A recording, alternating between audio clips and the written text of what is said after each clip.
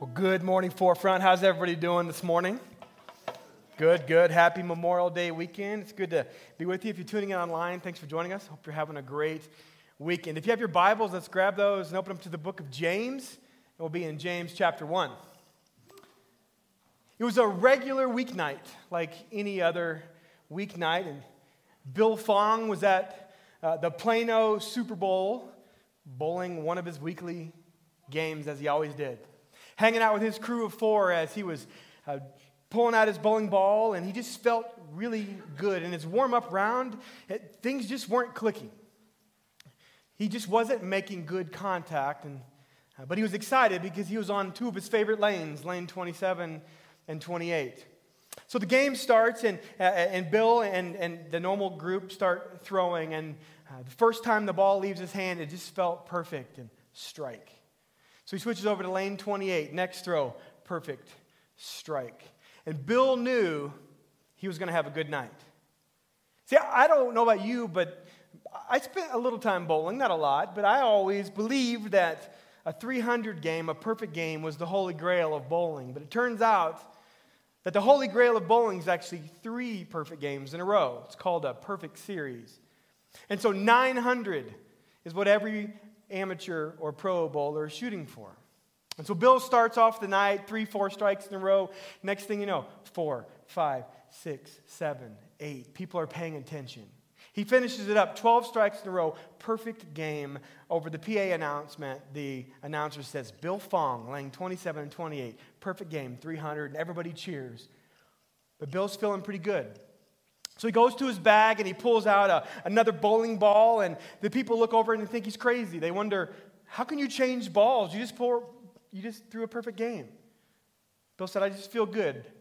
So he starts throwing again, second game, 13, 14, 15, 16, 17, strike, strike, strike. People start paying attention.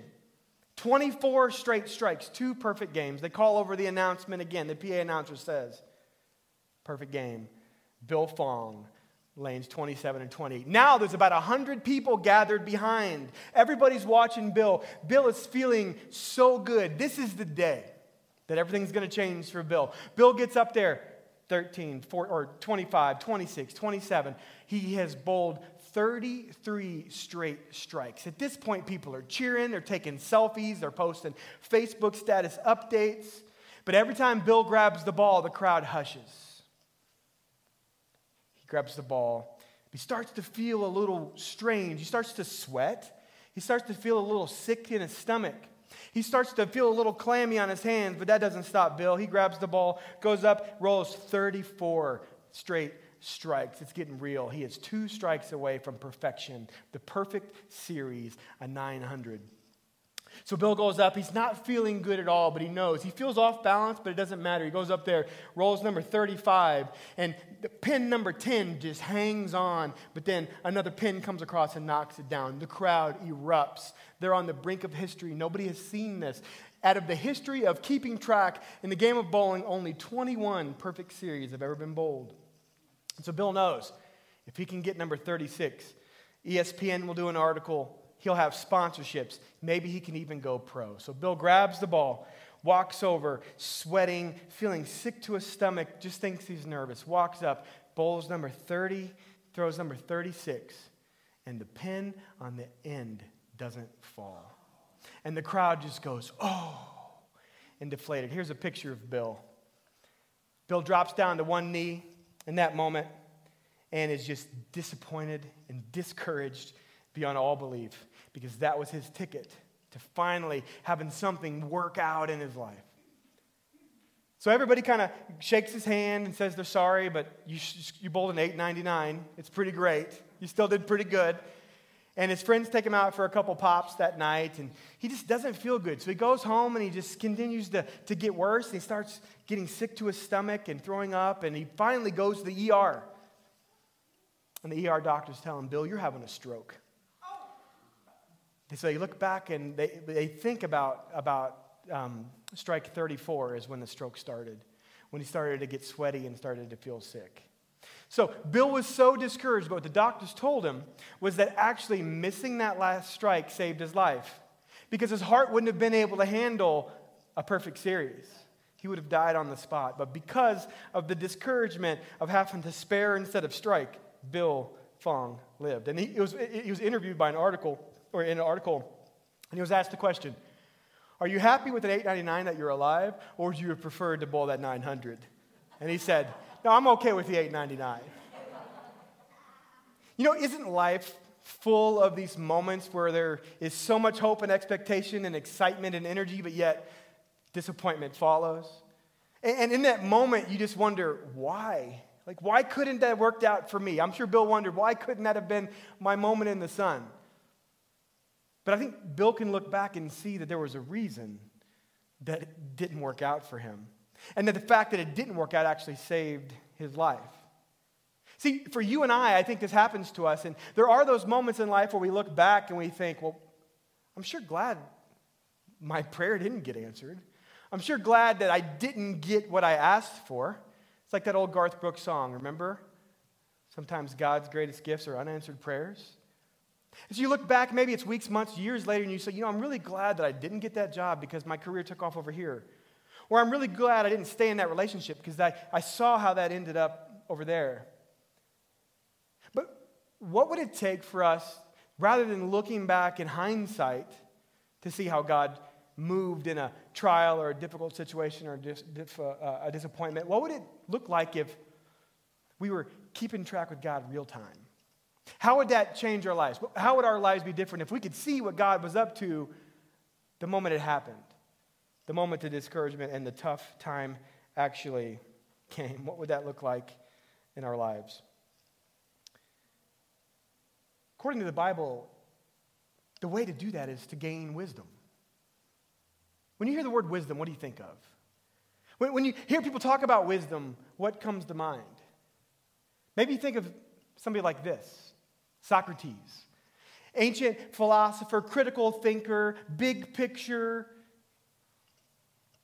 Socrates came up with the Socratic method. You think, well, when I think of wisdom, I think of somebody who is just this overarching figure, somebody who has these concepts and these critical ideas. That's wisdom. Is that wisdom for you? How about this guy? Who's that? Yoda. Yoda, the wise master.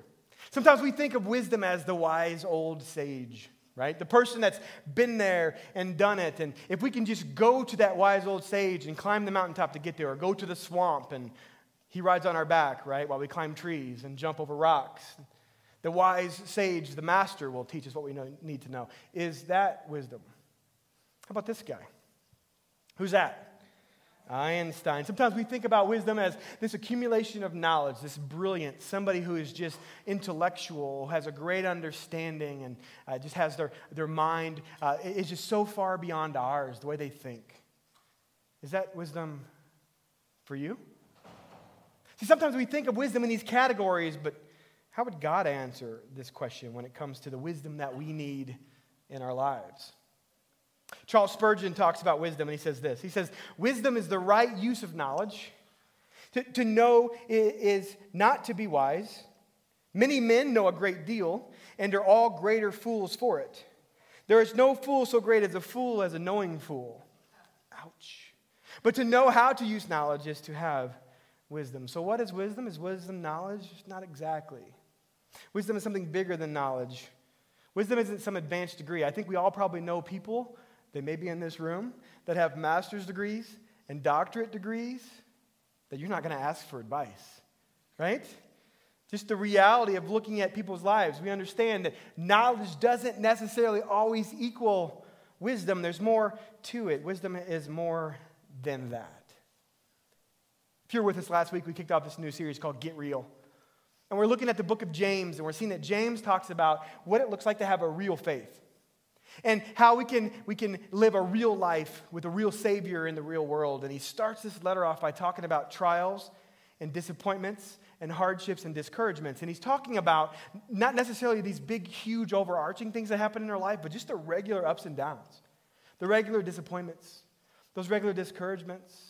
And it can be everything from small to big, include global pandemics and health issues and losing loved ones. All of that in this umbrella of trials. And what James says is that God actually wants to use our trials for a purpose.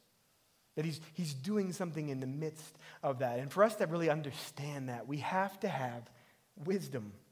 We have to understand wisdom to understand those trials. But I don't know about you, but for me, typically what happens, though, when I hit a trial or I hit a discouragement or a hard time in my life, I don't typically wonder, okay, God, what are you doing right now? Typically what I want to do is get out of it. Anybody else? Hard time comes, and what do? You say, God, get rid of this. God, protect me from that. God, pull me out of this situation. You know, you go to the doctor and you get that health diagnosis, or you're waiting on the test result. What's your prayer? God, I pray it's not that. You find out that work's going to start laying people off. What's your prayer? God, protect me from this. You find out that a relationship's on shaky ground, or finances are in a bad shape, or whatever it may be. What your prayer usually is, at least mine is God, keep me from that. Make that go away. But James says that God actually allows these trials for our good. We say, God, get rid of them. God says, there's a lesson I want you to learn. And we say, I think I've learned enough, right? So there's this beautiful picture that James has given us here, that God has a purpose for us in our trials. And I think it teaches us something about ourselves. I think first, when I went out of the trial while God's trying to keep me in the trial, because there's a lesson in the trial, it shows me that I totally miss how God works in my life most of the time. It shows me that I prefer ease and comfort and security, while God prefers transformed character. And so James says, guys, listen up. We need to get real, because God has so much for us, and God wants to actually bless us through the hard times in our lives. And so here's what James really says. He gives us the golden ticket to how we can actually see that trials are something we can grow through rather than just something we go through. Like just trials are, just think about that. Like it's just backwards. It's counterintuitive that trials are actually something we grow through rather than just something that we go through. And the only way we can grow through it, James says, is through wisdom. So look with me. James chapter 1 will be in verses 5 through 8 today, just 3 verses. And James is going to talk about the kind of wisdom we need. So if you have your Bibles, grab those. James chapter 1. And if not, we'll put the words on the screen. Here's what James says. He says in verse 5, if any of you lacks wisdom, let him ask God, who gives generously to all without reproach, and it will be given him. But let him ask in faith with no doubting. For the one who doubts is like a wave of the sea that is driven and tossed by the wind. For that person must not suppose that he will receive anything from the Lord. He is a double-minded man, unstable in all his ways. Forefront, this is the word of the Lord. Let's pray together. Father, thank you for this day, this beautiful moment that we can share together as we open your word and see the words of Jesus' brother James speak to us about trials, the hard times in our lives that we walk through. Well, here we are 15 months into a global pandemic where we've all walked through a difficult trial, a difficult series of trials. Many of us right now are in the midst of maybe the most difficult trial we've ever faced in our lives, Lord, and we need your wisdom. Help us to see that. So, Father, today I pray that you speak to us through your word. Lord, I pray for those in our church family, Lord, that are just maybe today faced with making that really hard choice, or really faced with that difficult situation looming. And Lord, I know that it can weigh on our hearts, and our hearts can be very heavy, but Lord, help us to see that you are here to guide us, direct us, and to give us wisdom through this process and in this time. So, Father, give us exactly what we need today. Father, I pray when we leave today, we look more like Jesus than when we came. And it's in Jesus' holy name we pray. And everybody who agreed said, Amen. So what is wisdom? If you had to define it, what is wisdom? And specifically, what is the wisdom that James is talking about? Well, I think maybe a good working definition would be this. Wisdom is the ability to see life from God's perspective. If you're taking notes and you need a new definition, there it is. Wisdom is the ability to see life from God's perspective. And just ask yourself, maybe you are in a place right now where you have a difficult decision to make. Or maybe you're in a place right now where you're facing some personal conflict. Maybe that personal conflict is at home, it's at work, it's in the neighborhood with a neighbor across the street, whatever it could be. Let's say you're in a place where you have something stirring up and going on. Wouldn't you want to know God's perspective on your situation? I think we all would. I think that would make a huge difference for all of us. To see the world from God's perspective. But here's the thing. We live in a world with a lot of perspectives, don't we? I mean, just think about all the perspectives that you come across in a day. Culture's got perspectives, political perspectives. Doesn't matter where you go at work, you have separate perspectives. Your friends have another perspective. There's perspectives when it comes to social organizations and higher education and all of these things. And then think about the last 15 months. 2020 and 2021 have been such a challenging time. And how many perspectives have we heard, seen, or experienced over these last 15 months? So whose perspective is right? Who is the right one to listen to? Is it your perspective? Is it my perspective? Is it culture's perspective? You know, I think one of the reasons that we are so good at making such bad decisions is that we look for everybody else's perspective before we look to God's. I'm guilty of it. We say, what does culture say? Or what does politics say? Or what does my community groups have to say? Or what does my workplace have to say? Or how do I feel about this situation? And those perspectives are our perspectives. Those aren't God's perspectives. So the question is, who's right? I don't know if you've ever experienced this in your life, but there's been so many times, and I think it's been highlighted this last year for me. There's been so many times. I know you guys think that I make the right decision every time. I know you guys, pretty confident that I do that. But I'm batting like 100. I feel like, I'm well below the Mendoza line. I think that this year has highlighted the fact, I don't know about for you, but there's so many times in life where we feel like we know. Like, I know the right way to handle this situation. I am confident that this situation is going to work out in a certain way. I am confident that if I do this thing this way, at this time, it's going to be great. Only to find out that it backfires or it doesn't work. Anybody else felt like that this last year? A couple of you? One of you? We're together in this. We're together. But isn't that a reality of life? Like we so often think that we know what we're doing, and often we're reminded that we don't. We're reminded that we are kind of missing, that our perspective isn't big enough. And this is what Paul talks about in Romans chapter 11. See, Paul is saying that what perspective really matters is God's, because God is the one with the vantage point. Notice what Paul says in Romans chapter 11. He's writing to a group of Jewish men and women who are going to church with a group of Gentile men and women, and they don't like each other. And they're just fighting over everything, and they're trying to figure out who's right and who's wrong. And here's what Paul says. He says this: neither of you guys are right, because you're missing what God has to say. Notice what he says. He says, oh, the depths of the riches and wisdom and knowledge of God. How unsearchable are his judgments, and how inscrutable his ways. For who has known the mind of the Lord, or who has been his counselor, or who has given a gift to him that he might be repaid?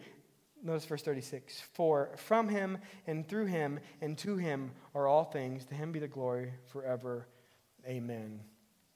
Do you pick up what Paul says? He says God's perspective is so beyond ours. God's perspective is so much higher than ours. That his wisdom is so much further beyond ours. See, in my life, when a bad thing happens, I try to fix it. I don't know if you guys do that too. Something bad happens, the next thing you know, you're just trying to, how can I fix this problem, right? How can I go online, I read books, I try to gather as much information as I can to try to fix this problem. But what the Bible says is that our wisdom is horizontal and God's is vertical. And so we need God's wisdom if we're ever going to figure it out. But the beautiful thing is God is never in short supply of wisdom. That when you go to God for wisdom, you never get an out-of-office reply. God never tells you you're running out of minutes. God's wisdom is always ready and available. And here's what this means. This means that God knows the greatest potential outcome for your life. That God knows the greatest potential outcome for your life. And God knows the best way to achieve that outcome. That you might think you have a good plan and you have a good perspective on how this thing would work, and if all these things would just line up and the dominoes would come together, it's going to be beautiful. But God knows the outcome, the greatest potential outcome, and he can tell you the steps to get there. And that's why we need his wisdom over ours. So if you're here today and you have a decision to make, if you're here today and you have a conflict you're working through, if you're here today and you're beginning a new relationship, don't you want to know the best possible outcome? Yeah, you do. You do. But the only way we know that is by looking to the wisdom of God and God alone. So wisdom is the ability to see things from God's perspective. So the question is, And I don't want any Sunday school answers. How do we get it? So I think that's what James is telling us here. He's saying that wisdom is not found by looking around. Wisdom is found by looking up. Let's get real. Look what he says in verse 5. He says this. He says, if any of you lacks wisdom, let him ask God. Now, when I read that, you might think the same thing. When I first read that, I often think, well, James is talking to probably two different groups, right? There's one group that's like got it together, right? There's one group that they've got their ducks in a row. They know what they're doing. They're following along. They're on God's plan. But then there's this other group over here who's just kind of a mess, and they lack wisdom big time. So you guys in that group need to ask God for wisdom. Like, you guys need Jesus, like, seriously. But I think what James is really saying is, hey, if you're experiencing a trial, which we all do, and if you're breathing oxygen, which hopefully we all are, then you need wisdom, right? Like, we all need wisdom. Why? Because we're all a mess. Because we all have the wrong perspective. And we're all broken and fractured because of sin. And I think this is what James really is getting at here, is that sin is the reason we miss it. Because sin distorts our view of ourselves and our view of everything around us. You know, one of the biggest challenges I think in life is that, and I don't know if you've been here, but when things are going good in life, who gets the credit? You do, right? It's natural. Things are going good, money's coming in, work's going great, everything's falling together. God, thank you. I'm awesome. Like, this is great. But what happens when things go the other direction, right? When things aren't going good, when there isn't money in the bank, when there's no food in the fridge, when things are hard, when trials hit, who gets the blame then? Not me. God does. God, where you at? God, why have you left me here by myself? God, how come you haven't answered my prayers? How come that guy's living the dream, but I'm not? We totally turn it the opposite direction. It's because of sin. Sin gets in the way. Sin breaks us up. Sin makes us distorted. And we say, well, God, help my kid who is going through this really horrible time. God, help my boss who's a terrible leader. But it's never me. It's never my problem. I think this is what James is getting at the heart of here, that sin distorts ourselves. And here's how you know it's true. Because when you hit a really hard time, often, rather than diving in and asking God for wisdom, what do? We eat ourselves into bad health. We anxiety shop until the credit card is maxed. We look for a new relationship because the other one just doesn't seem to be doing it, right? So something new is what I need. But I think what James is trying to say is, look, if you lack wisdom, which you all do, you got to seek it in God because you're not going to find it anywhere else. And so we don't need new shoes. We don't need to go out again. We don't need a new relationship. What we need is the wisdom of God. And God is ready and waiting to give you the wisdom. Look what James says again in verse 5. He says, if you lack wisdom, ask God. Because God wants to give it to you. Because he gives generously and to all without a reproach. You know, I don't know if you guys do this. I tend to ask people questions that I know are going to give me a good answer. Like, you guys ever do that? Like, you have a question to ask, and maybe you go to Google, or you guys remember Ask Jeeves? Remember that old website back in the day? Remember that one? You go in there, and you're like, how do I reattach a gutter on my house? You know, like whatever it may be. But we tend to ask people that we know have answers for us. So, like, if I need to find out if I can save money on a mortgage rate, I'm calling my buddy Chris. Or if I need to find out how the investment rates are looking, I'm going to call my friend Phil. Or if I'm in a place where I need to figure out how to change my workout because I've plateaued, I'm going to call my personal trainer buddy Jared. Or if I need barbecue tips, I'm going to call my buddy Justin. But what about like hard times in life when they come? You know, you're not feeling good, what do? You go to WebMD and then you get really scared, right? You're like, shouldn't have done that, okay? Like, where do we go when we really find hard times? The Bible tells us that we need to go to God, that we need to ask the expert. Because God is, remember, his ways are higher than our ways. His ways are immeasurably more. And so we need the advice from the expert. Notice what Proverbs 2 says. Proverbs 2:6, Solomon says, for the Lord gives wisdom. From his mouth come knowledge and understanding, that he is the source. And James says that he wants to give generously to you, which means it's a gift. He wants to pour it out on you. God doesn't play hide and seek. My kids love hide and seek. God doesn't play hide and seek. God's not hiding behind the tree, you know, moving around it when you get closer. You know, when God's ready to just pour it out, he's ready, he's there waiting. Jesus says, ask, seek, and knock. It also says that God wants to give you wisdom without reproach. What does that mean? It means that God's not keeping score. God's not saying, Drew, you've already asked me 3 times this week. You've exhausted your wishes. Right? God is going to give us. He's not keeping track. He's not keeping score. We never run out of minutes on our plan. He's eagerly waiting for you to ask for it. But some of you may be here today, and you may say, look, I've been asking. I've been praying. I've been asking God, I need your wisdom, help me, but God doesn't seem to be answering me. And if that's you, I just want you to ask the question. Don't raise your hand. Don't write it down, but just ask yourself the question. Are you really asking? And when you ask, are you believing? Or is your ask full of doubt? Notice what James says in verse 6 through 8. He gives us this warning. It's kind of hardcore. Notice what he says in verse 6 through 8. He says, but let him ask with no doubting. For the one who doubts is like a wave of the sea that is driven and tossed by the wind.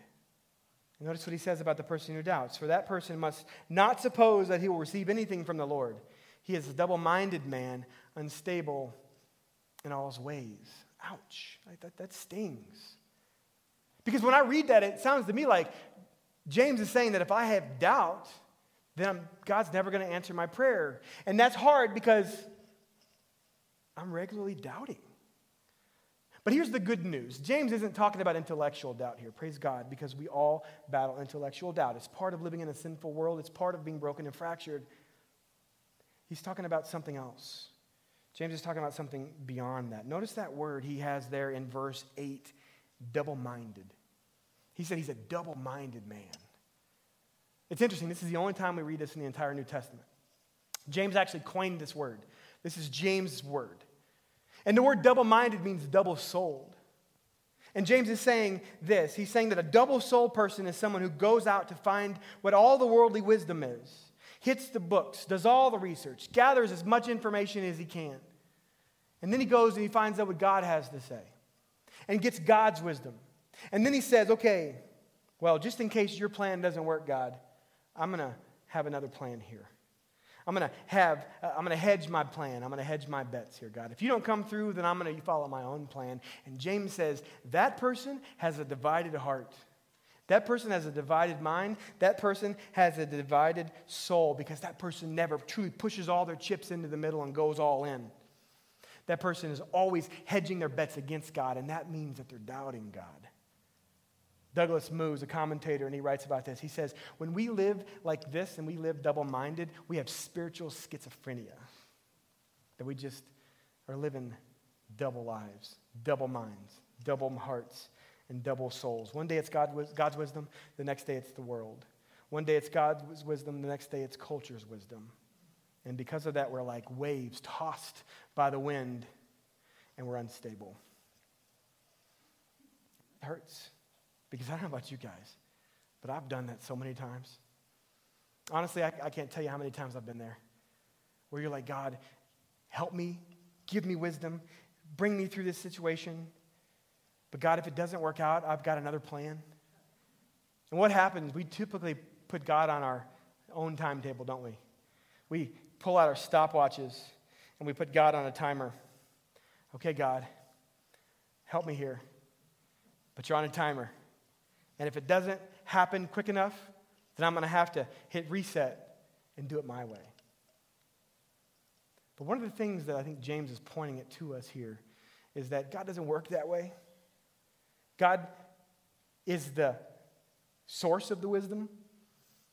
And so God wants us to come to him with pure hearts and ask and wait on that wisdom. Because nothing good in the world works like this. We all want a silver bullet. We all want things to happen as soon as we want them, but nothing good happens that way. You don't work out one day and all of a sudden you're in good shape. Like, wow, look at those abs, right? You don't eat good one day and all of a sudden your blood pressure goes down. You don't go to one class and take the CPA exam the next day. Nothing in life is done in a microwave. How come we want God's wisdom in a microwave? How come we want God to fix our problems in a microwave?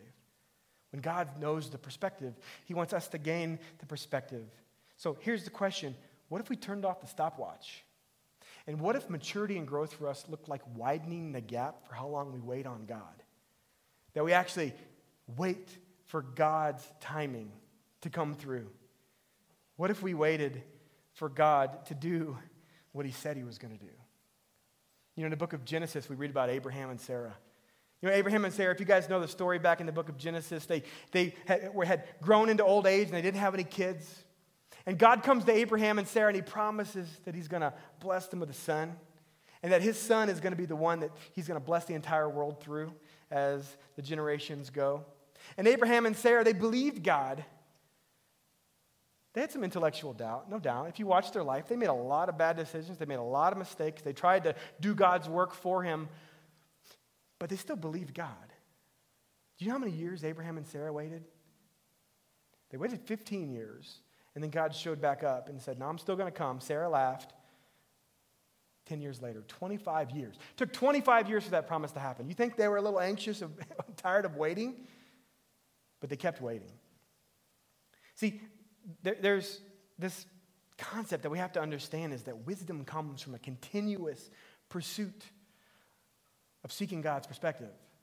Like, we're never going to truly gain God's perspective unless we can slow down and pursue it over time. It's a moment-by-moment pursuit. It's a day-by-day pursuit. Not just considering God's way as an option, but considering God's way as the only option. Because we have to remember, God sees it all. God's perspective is higher than our perspective. And there's a truth that we have to hold on to, is that God's timing is different than ours. And God is rarely early, church, but he is never late. Amen? Rarely early, but he is never late. In the book of Isaiah, the Old Testament prophet, right after he writes about Jesus being coming and being the Messiah and the suffering servant in chapter 53, he says this in chapter 55. Again, talking about our little window and God's big window. Notice what he says. Isaiah 55, 8 through 11, he says this. He says, for my thoughts are not your thoughts, neither are your ways my ways, declared the Lord. You have a tiny window, I have the world. For as the heavens are higher than the earth, so are my ways higher than your ways, and my thoughts than your thoughts. For, notice the example, as the rain and the snow come down from heaven and do not return there, but water the earth, making it bring forth and sprout, giving seed to the sower and bread to the eater, so shall my word be that goes out from my mouth. It shall not return to me empty, but it shall accomplish that which I purpose, and shall succeed in that thing for which I sent it. Do you guys hear what Isaiah says? God through Isaiah is saying that my word never comes back null and void, that what I say is true, and what I do is right, and what I am is wisdom. And so we might not see what God is doing. We might not see that we're in the middle of this trial, this really hard situation, the back end of the middle of a global pandemic, whatever it is. We may not see what God is doing, but he's saying, look, I'm doing something, and I'm using this trial to grow you and to make you my person. Our perspectives aren't the same. Sometimes God brings the rain, and the rain waters, and all of a sudden sprouts and grass and flowers bloom. Sometimes God brings the snow, and a giant snowbank sits there, and then finally it melts, and then it waters. And whether God brings you that wisdom soon or that wisdom over the course of a long time, the Holy Spirit will use God to give you the wisdom that you need. So James says if we want wisdom, we have to ask God for it. So what's that look like? As we close, I want to give you just 3 quick takeaways, 3 quick pieces to this. Sometimes we often think about wisdom as this thing where, God, I'm going to go to your word, and I'm just going to flip open the Bible, right? And you guys remember this game? You ever do this back in the day? And just put your finger down? Okay. Wow, that's not what I thought you would say, God. You know, that doesn't really make sense. See, sometimes we think that's how God works. We're going to put him in the microwave, but that's not what God says. It's a continual pursuit. And so 3 quick paths to as God is going to grow us with wisdom. The first one is this, that we have to seek wisdom through God's word. That if we're not continually in his word, we're never going to be able to truly grasp wisdom. That wisdom won't ever be ours. It's always going to be elusive. We're going to hope that we get it through osmosis, but we're never going to get it. And so this means that we actually have to be in God's word. That we don't just read through it to check off the box or scroll through it to get through the Bible reading plan, that we sit under the teaching of Jesus and we hear God's word. And now we're in it every day. You will never understand the Word of God until you're in it all the time. And you're in it regularly. So ask yourself right now, can I say that I'm in God's Word enough to truly learn His wisdom? But beyond that, we have to continue to be around God's Word. And one of the ways that we are around God's Word is we sit under the Word weekly. That's what we're doing here. This is what church is all about. God, for some reason, decided that He was going to use the church as plan A to reach the world. And He was going to use the church as the way for God's Word to be taught.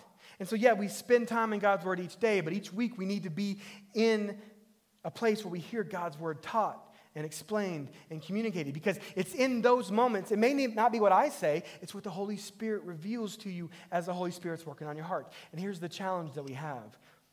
If we decide that one day I just don't feel like going, that may be the day the Holy Spirit wants to unleash the snowbank of God's wisdom in your life. Whether it's online or it's in person, it doesn't matter. It just means that God wants to pour His wisdom out on you. But it's His timing that it's done. So we need to be in the Word. We need to sit under the Word, but we also need to be around other people who can bring the Word to us. I love Colossians 3:16. It says this: "Let the word of Christ dwell in you richly, teaching and admonishing one another in all wisdom, singing psalms and hymns and spiritual songs with thankfulness in your heart." This is why we do life together. This is why you need to be around other Christians, because we can tug at each other's heartstrings and communicate the Word of God to each other. This is how God shapes us and reveals to us His wisdom. But second, we also have to seek God not just in His Word, that is the primary foundation, but we seek God through prayer. You know, we often talk about prayer as this thing that we're talking with God. But how many of you can say a relationship would be great if all the talking is one-sided? If you go home and talk to your spouse or boyfriend or girlfriend or kids, and all you do is talk at them, but the moment they start talking to you, you walk out of the room, how's that relationship going to go? Not great. Isn't that what we do when we pray, though? God, give me this, give me that, I need this, help this, pull this out of my life, save me from this. Love you, God. Peace. See you later. Like, has to be this communication that happens between us and God. And the reality is that if we never slow down to listen to God speak to us in prayer, then we're going to miss one of the ways He gives us wisdom. But the third path to wisdom, and all of these three things have to come together and converge, is that we seek God's wisdom through the believers in your life. That God has put brothers and sisters in Christ. God has put family members who are believers. God has put coworkers who are believers in your circle, and God wants to use those as wise counsel to bank the idea. Hey, here's what I'm reading in the Bible. Here's what God's revealing to me through prayer. Is this a path you would recommend me go? And God uses those three things. We got to sit under we got to be in the Word, we got to sit under the Word, and we got to gather with the believers around us. But we have to be prayerful and seek wise counsel in the people that God has put in our life. I like what David Platt has to say. Notice this. David Platt says this. He says that God gives wisdom generously, abundantly, liberally. He pours it out to all without discriminating, without question, and without hesitation. This is the God of the universe saying, I will impart my wisdom to you. But it's not done in a microwave. It's done as we continually pursue seeking God's perspective.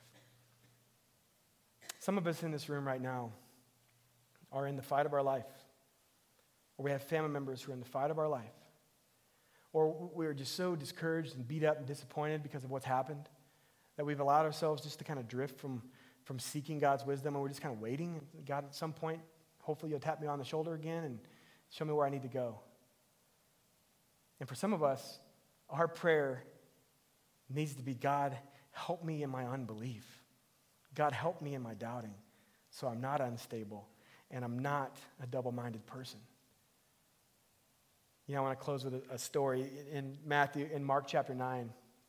Jesus and his disciples are out, and they're walking around and healing the sick and teaching about the kingdom of God. And there's a shout from the crowd, and there's a man that says, Jesus, will you please heal my son? My son has got an evil spirit, and he's mute. And he doesn't speak, and he gets thrown into these convulsions all the time. And so Jesus says, well, bring him to me. And so they bring the son to Jesus, and Jesus says to him, how long has this been happening? And the dad says, it's been happening since birth. But if you can have compassion on him, if you can please heal him, help us. And notice what Jesus says in Mark 9, verse 23 and 24. Jesus says to him, if you can, he says, all things are possible for one who believes. And notice the father's response. Immediately, the father of the child cried out and said, I believe. Help my unbelief. Forefront, let's make that our prayer. Because let's be real, it's hard when we're walking through a trial or a difficult circumstance. Just to be 100% full of faith, it's so easy to doubt and to struggle and to have these challenges. And what I think Jesus is calling out to us to say is, let's make our prayer, I believe, help my unbelief. Whatever it is, Jesus is saying, look, trials are hard, but I want to use those to shape you and mold you. So trust me. Trust me that I have a bigger view than you do. So just follow me, and I'll lead you where you need to go. You know, forefront, the really good news is that Jesus wasn't double-minded, that Jesus had a singular focus because he's crazy about you and he loves you so much. He stepped out of heaven and came to this earth to take on our form and went to the cross for us, to trade places with us so that we can be put on the path to life. And all he says to us is, look, you're not going to figure it out. You're never going to have it all together. But you know what you can do? You can follow me. And as we do, Jesus will lead us to the place he wants us